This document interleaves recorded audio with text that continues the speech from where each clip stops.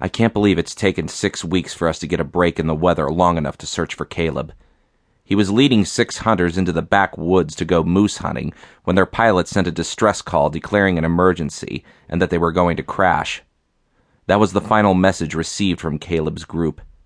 Their last known location was just north of Bear Ridge. Our rescue party is heading to an old hunter's cabin in that area, hoping that they hold up in it for shelter. Caleb and I have been coming to Alaska for years, working as big game hunting guides. We grew up together and are cousins, but are closer than brothers.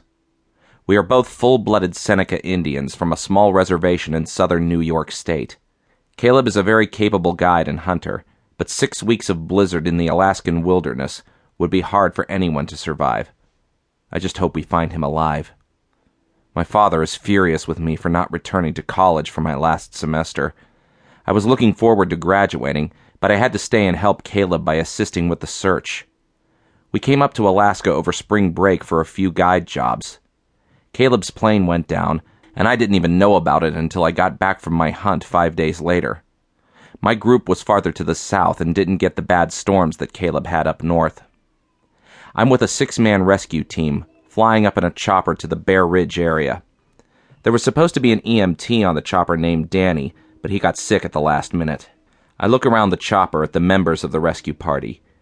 Enoch is a local Inuit Indian and a friend of mine. He is a hunting guide like Caleb and me. Enoch is in his late 30s and has been hunting since he was knee-high to a caribou. Enoch is a tall, rangy man with deep-set brown eyes and a slight scar across one cheek. He got the scar hunting a bull moose in his teens. He went to skin the big bull after he had shot it, and, well, it was not quite dead. Then there is Liz and Robert. They are a local couple who volunteered to help. Liz is involved in marketing trips to Alaska and is one of those super hot outdoorsy types. She has long blonde hair and round china blue eyes. She would look like a China doll if it weren't for her athletic build and generous breasts. Robert is a bank manager who tries to keep up with Liz. He has dark hair and eyes, wears wire-rimmed glasses, and preppy outdoor wear.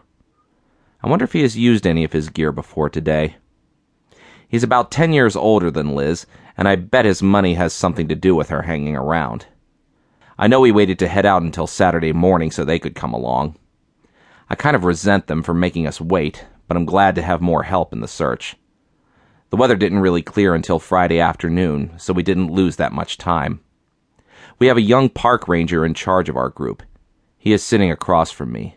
His name is Todd, and I've known him for a while. He's a little too overconfident for my taste. He's just one of those dicks who thinks he can lick the world. He doesn't believe we'll find any survivors and is along just because it's part of his job. Like I said, he's kind of an ass.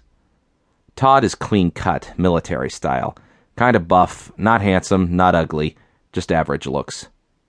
The last member of our group is the bush pilot, Old Buck. Buck is in his 60s, but still flies all the time. He grew up in Alaska and knows this area like the back of his hand. Buck constantly chews tobacco and spits anywhere he damn well pleases. Then there's me, Logan Longstride.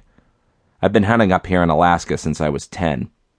Caleb and I went on many a trip with my father and grandfather up into the wilderness of Canada and Alaska. They would teach us the old ways of the Seneca.